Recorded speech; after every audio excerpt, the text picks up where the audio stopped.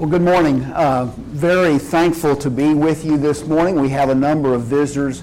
We especially appreciate your presence, and we hope that our study of the morning will be something that will be an encouragement to you, will edify you, help you in your effort to live the Christian life.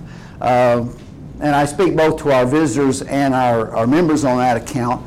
But we are looking at a series of lessons that have really been contrasting the fruits of the fruit of the Spirit versus the works of the flesh that we find in Galatians chapter 5. And today we're looking at faithfulness. Before we get into that, though, I want to talk about just my general take on when we talk about the fruit of the Spirit. And I don't know that this matters all that much, but the way that I look at the fruit of the Spirit, I look at it as a single fruit, that the Spirit will produce a fruit. And so then you get these descriptors of what that fruit is going to be like. And so, you know, if we were looking at oranges, I might describe that to someone that had never seen an orange or been around an orange. I would say, well, you know, they have kind of a tough skin that you typically peel back, and it has this really fresh smell, and it's got this tangy but yet sweet, juicy taste about it. So those would be some of the descriptors I might use to explain to someone an orange.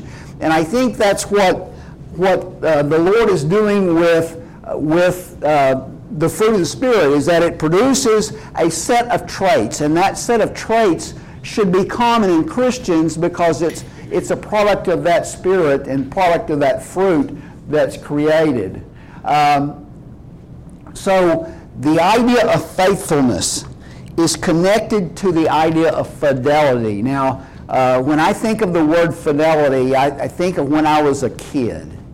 And when I was a kid, I used to have these old junky radios that weren't very good, and you would try to listen to music, and when you turned up the volume, and you got it up to any kind of volume at all, it would begin to distort, and you got the idea that music didn't sound good loud because of the distortion in it. But then you become to realize that, you know, more expensive systems, that you could have this fidelity, this purity of sound that would exist regardless of the volume. Well, maybe not completely, but even at higher volumes, you could get a really clean, pure sound. And so fidelity, really, the definition is a faithfulness to another person, to a God, or to a belief. That's fidelity.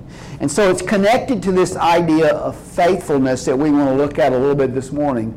But there's another important part of faithfulness, and that is integrity. Now, the idea of integrity is that it's constant, it's consistent. And I think this is the hardest part of fidelity, is to be consistent. You know, human beings, our general nature is such that the hardest thing to be is consistent.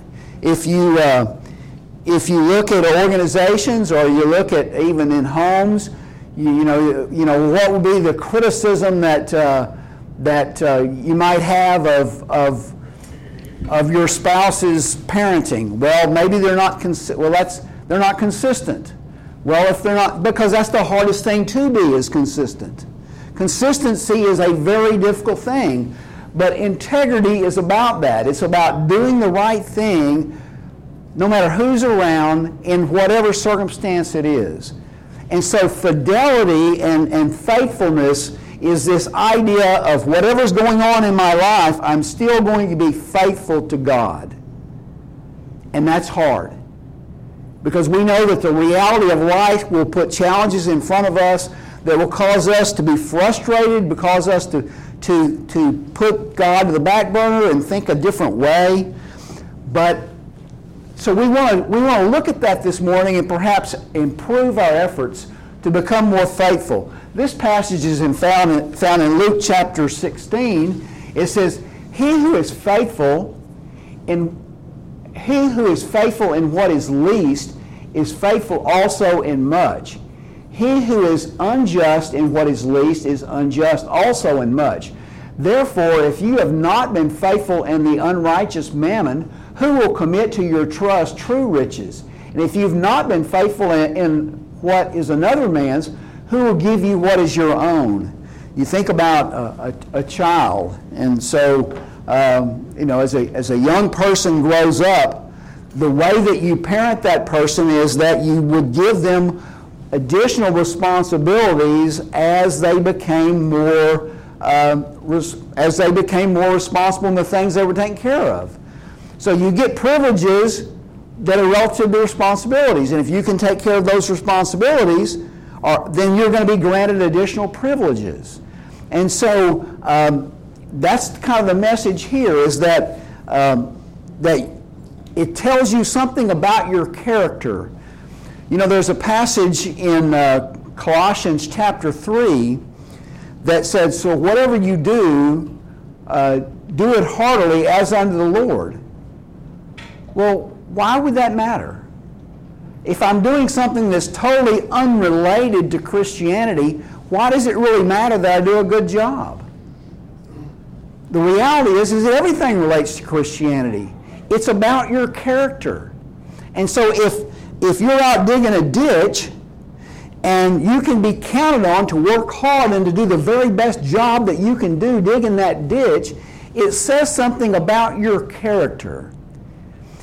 I believe it speaks to the brand of what a Christian is.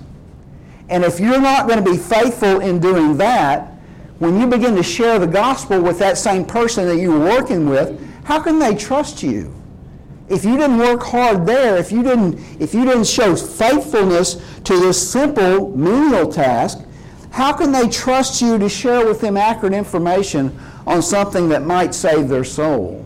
So fidelity is important, but being faithful to the Lord is something that we've really got to work at to improve.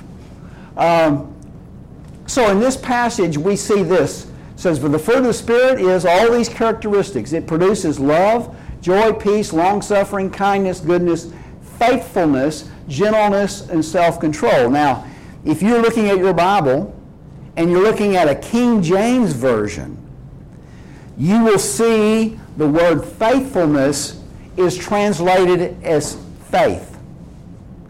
And I think there's a difference in our thinking, but it's the same Greek word.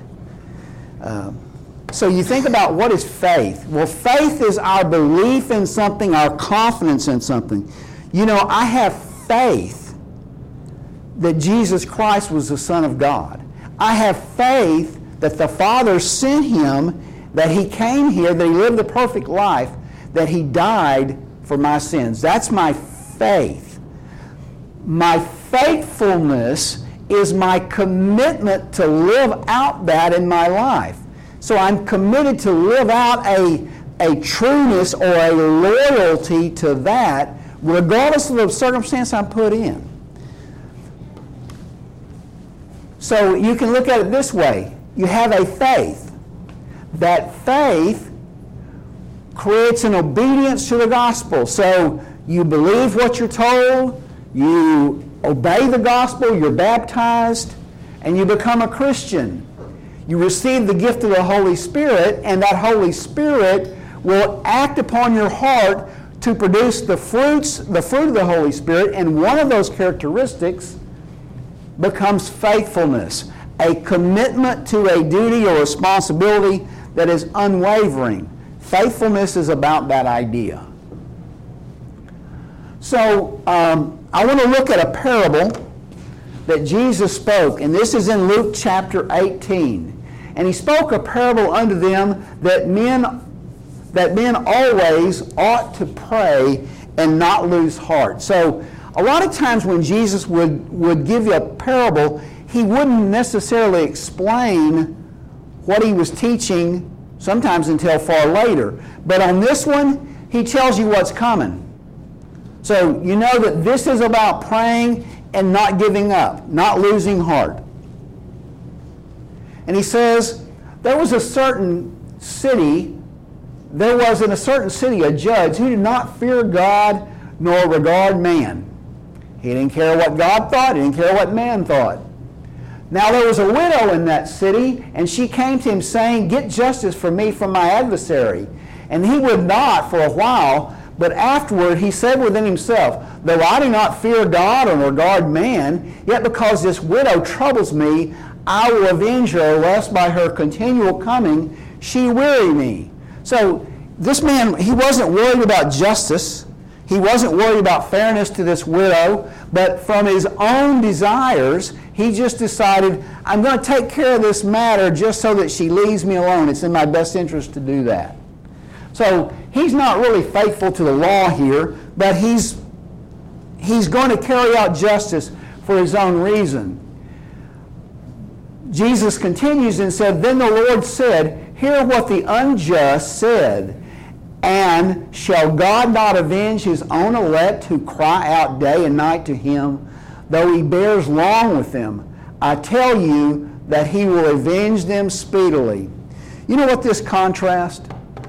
I believe this is a contrast between God's faithfulness to man's unfaithfulness. And if you really think about it, it's really the story of the Old Testament and the New Testament, of the old law of Moses and the new law of Christ. See, the law of Moses was written in such a way that it set up a standard that man could have a relationship with God through man's obedience or man's faithfulness. And what happened? It didn't work. Man could not keep that covenant. And so because of that covenant didn't work, and he had to replace it with a second covenant. Now the reality is he knew that was going to be the case all along. But the second covenant is not about man's faithfulness to God, but rather it's about God's faithfulness to man.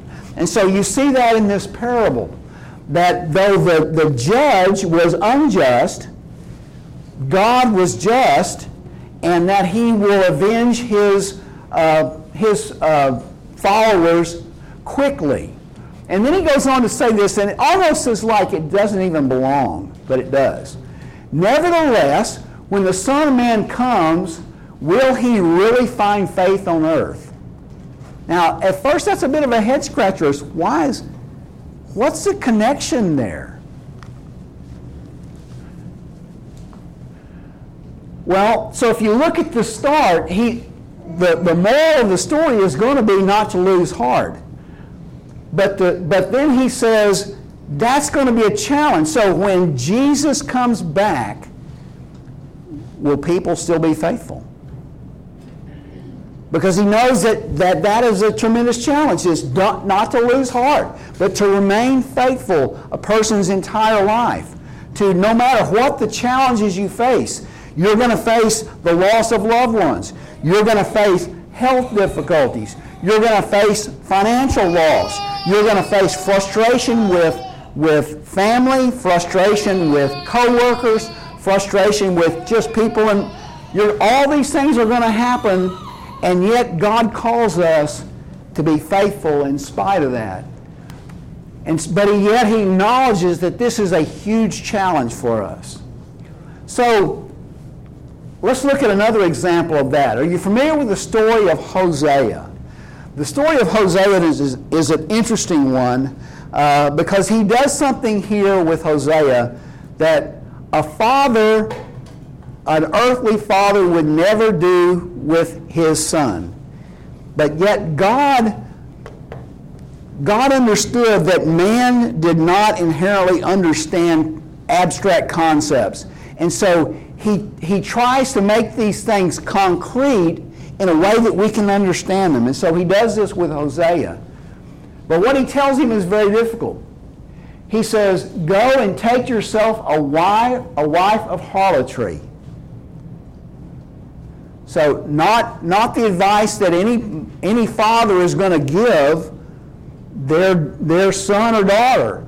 But he says, go and take this wife of harlotry, for the land has committed great harlotry by departing from the Lord. So he being Hosea, he went and he took Gomer, the daughter of Diblaim, and she conceived and bore him a son. Now, actually, they had 3 children. This first one was born, his name was Jezreel. And Jezreel was later became, it was actually the place that Israel, and by the way, so let me give you some context here. Hosea is prophesying to the 10 tribes that went to the north, not to Judah and Benjamin that stayed there in the area of Jerusalem and Judea, but these are the peoples the 10 tribes that went to the north. And so Hosea, in preaching to them, is told to take this woman that's a harlot as his wife, because these people were not obedient to the Lord. And he wanted to show that. What he's really doing is he's setting up the same thing that Jesus set up in that parable. He's showing God's faithfulness to man, but man's unfaithfulness to God. So that when people would look at Hosea, I'm sure that they would look at him and his love for his wife, and they would see that, and they would see what she was doing. They would think, I don't know how he stays with her. Well, that's what he's trying to get them to see, that why would God stay with them? So he gives this couple 3 children. One of them is Jezreel, which ended up being the place where God actually destroyed them, and they ceased to be a people after that. The second one was, the name was like Rohama, which means unloved. And can you imagine having a daughter and calling your daughter unloved? And then the third one was Lo Amimi, which means not my people. So he very clearly is setting up communication with Israel to say, here's how I see you, and now repent and change. And yet they didn't change. And God overthrew them as he promised that he would. So he did this, and he went on and he said, and this is in chapter 3, he said, then the Lord said to me, Hosea, he said, go again, love a woman. And the woman that he was referring to again was his wife, who is loved by a lover and is committing adultery. So even after he married her out of harlotry, she still continued to be unfaithful. But he says, go back to her and love her again. And she'd been sold into slavery. And so what did he do? In verse 2, so I bought her for myself for 15 shekels of silver and 1.5 homers of barley.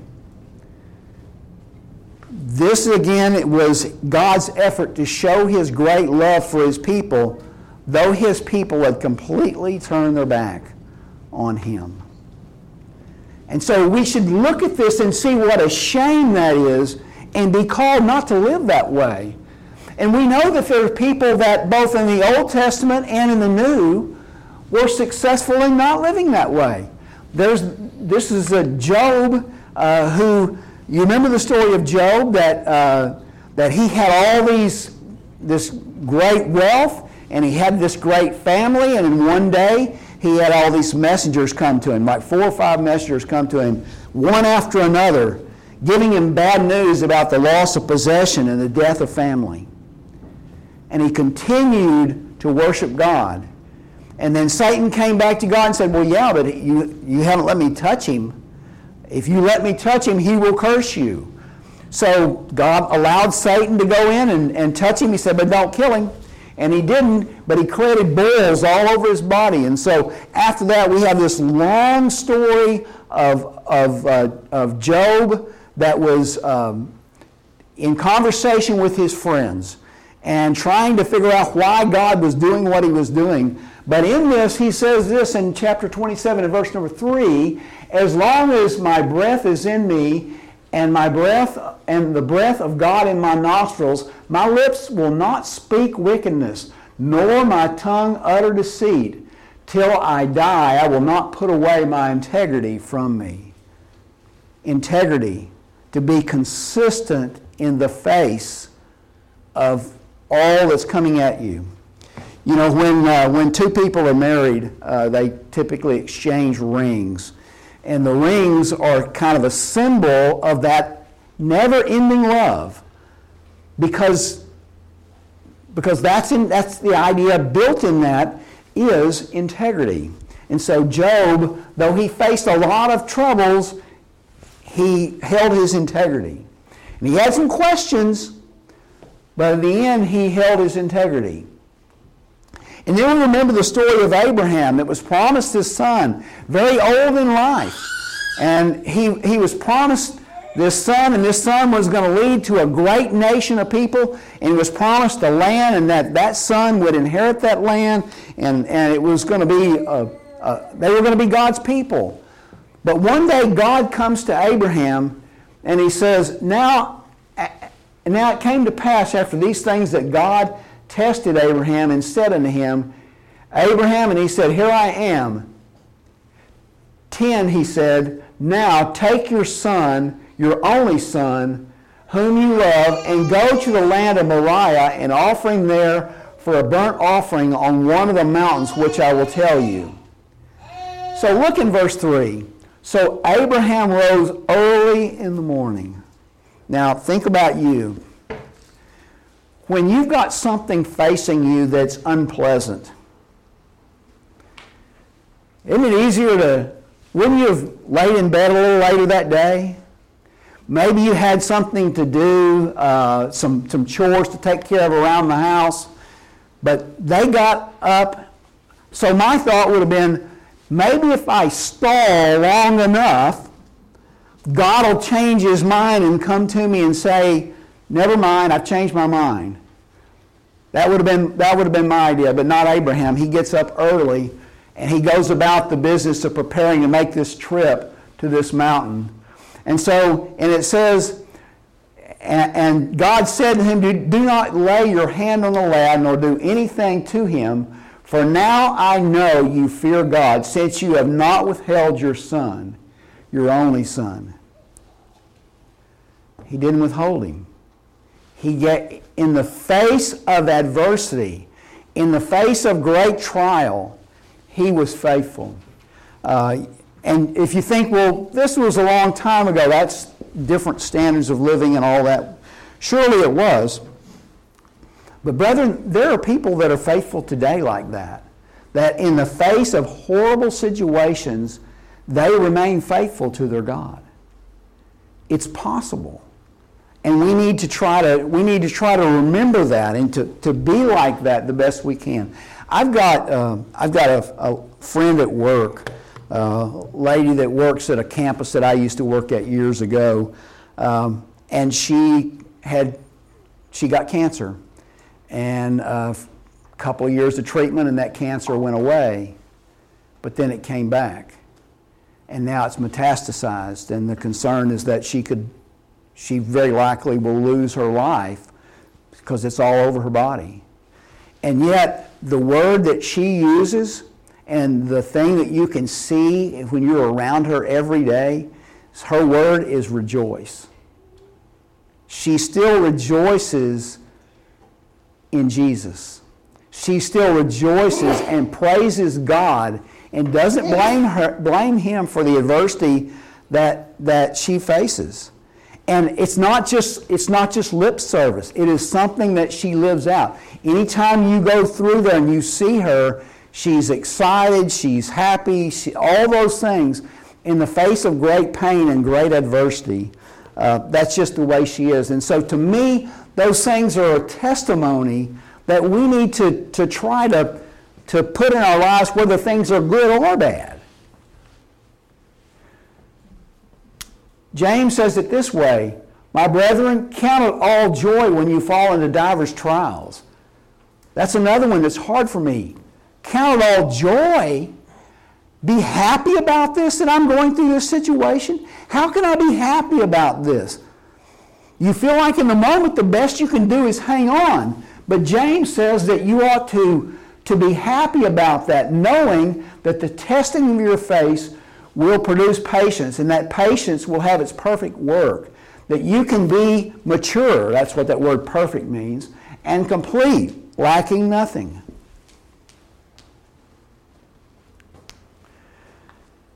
It's just, it's so difficult to do. And you think about someone who trains. If you do any kind of training, then there's always some unpleasant stuff. So anything you want to learn, any skill you want to improve on, if you want to, somebody wakes up one day and they decide, I'd like to run a 5K, then it's going to take some training. You think there's going to be some pain involved with that? There's going to be some pain involved with that. But yet they do that because they understand that it gives them something that they want. A level of conditioning where they'll be able to enjoy their life more and they'll feel better. So that's just for a temporal benefit. So we need to be able to do this for the Lord as well. God uses common situations in life to create an uncommon result. And that is an obedience to Jesus. In Romans chapter 8, he talks about us being conformed to the image of Christ, that all these things that befall you, that happen to people, they do so to train us, to bring us into that image of Jesus Christ, that we can be just like this, that we can be complete, that we can be mature, that we can be lacking nothing. And we have the promise of God in 1 Corinthians 10 that no temptation is overtaken you except is common to man. So when something happens to us, we shouldn't think, oh, we're the only person that's ever dealt with this in the entire history of the world. That's just not true. That these conditions happen to people all the time. And so we shouldn't think we're being singled out, or we shouldn't think we're being picked on.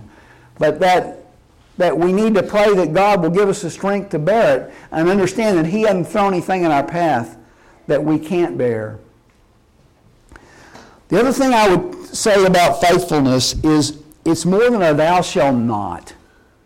You know, the idea of fidelity, sometimes you think about a man and a woman and they're married and they promise to be faithful to one another. And the implication in that is that, well, I'm not going to go find someone else to go be with. Now, that's certainly part of it, and that's a big part of it, and that's important. But being faithful really extends beyond that, doesn't it? You think about and I'm just using this made-up person, but a man, he's faithful to his wife in the sense that he never does cheat on her. But yet, he doesn't. When he comes home, he doesn't attend to her needs. He doesn't pay any attention to her. He doesn't seek to please her in any way. He just merely lives there, and he allows her to take care of him. But is he really being faithful? I think faithfulness is beyond thou shalt not. Faithfulness is actively doing things that will be pleasing.